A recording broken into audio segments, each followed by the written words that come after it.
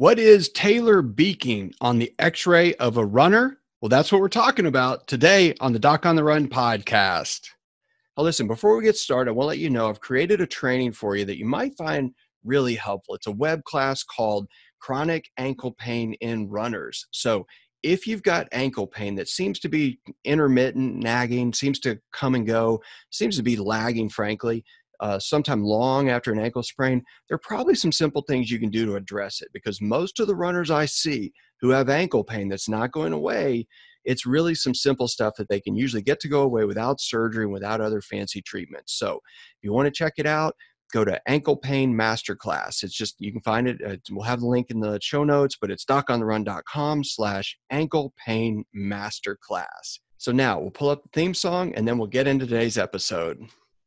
So the big question is this: how are runners like us, who don't like hearing doctors say, just stop running, who know that we simply have to stay active, how do we heal in a way that lets us stay strong, maintain our running fitness, and keep preparing for the next race, and still heal without making the injury worse? Well, that is the question, and this podcast will give you the answers. My name is Dr. Christopher Segler, and welcome to the Doc on the Run podcast.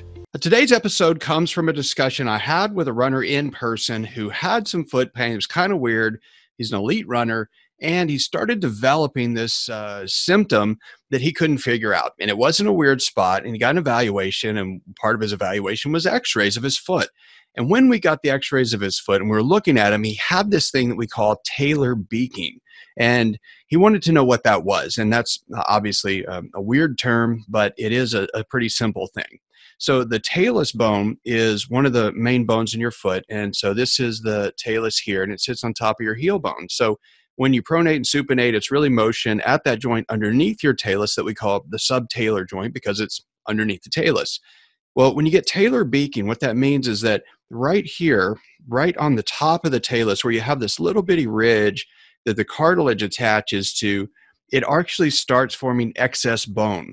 And so right there on the top of the foot, right there, you start getting what looks like a little sort of shark fin, and it actually points up and over and forward over the navicular bone. And so it's an odd thing to see on the x-ray, and it looks like a bone spur.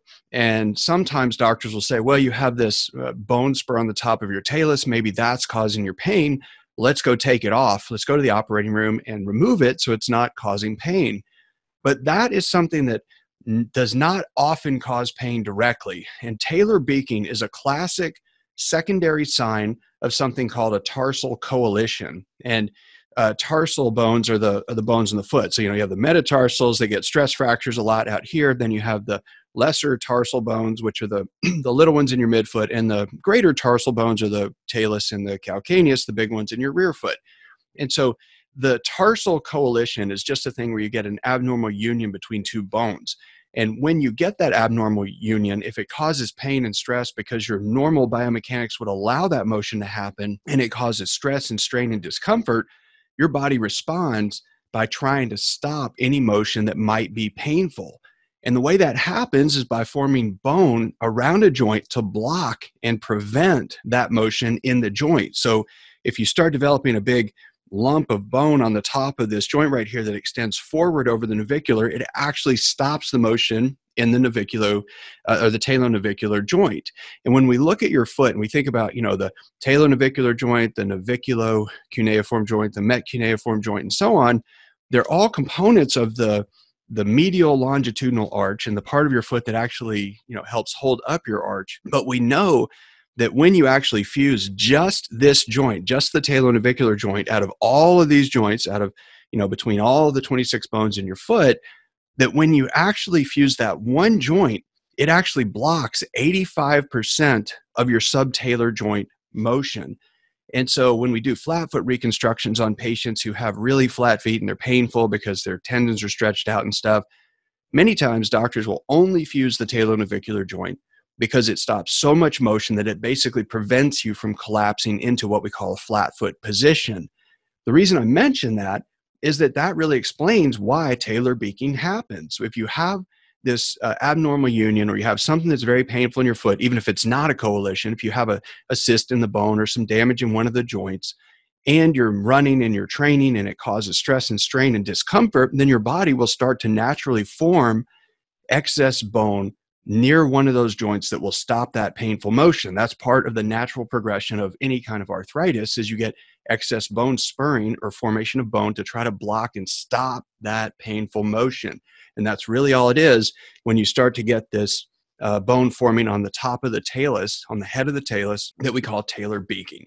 So if you have an x-ray and your doctor says, well, you have talar beaking, you definitely want to do something else to assess what is really causing the problem. Is it a tarsal coalition? Is it a cyst within the bone? Is it damage to the cartilage in one of the joints? What is it? Is it post-traumatic arthritis? Like, why are you getting that problem? So if you just go and take off the bump, you're not really fixing the problem. You're just fixing one of the things that happened as a consequence of some other problem. And that hopefully helps you understand a little bit more about what talar beaking can be on your x-ray if you're a runner.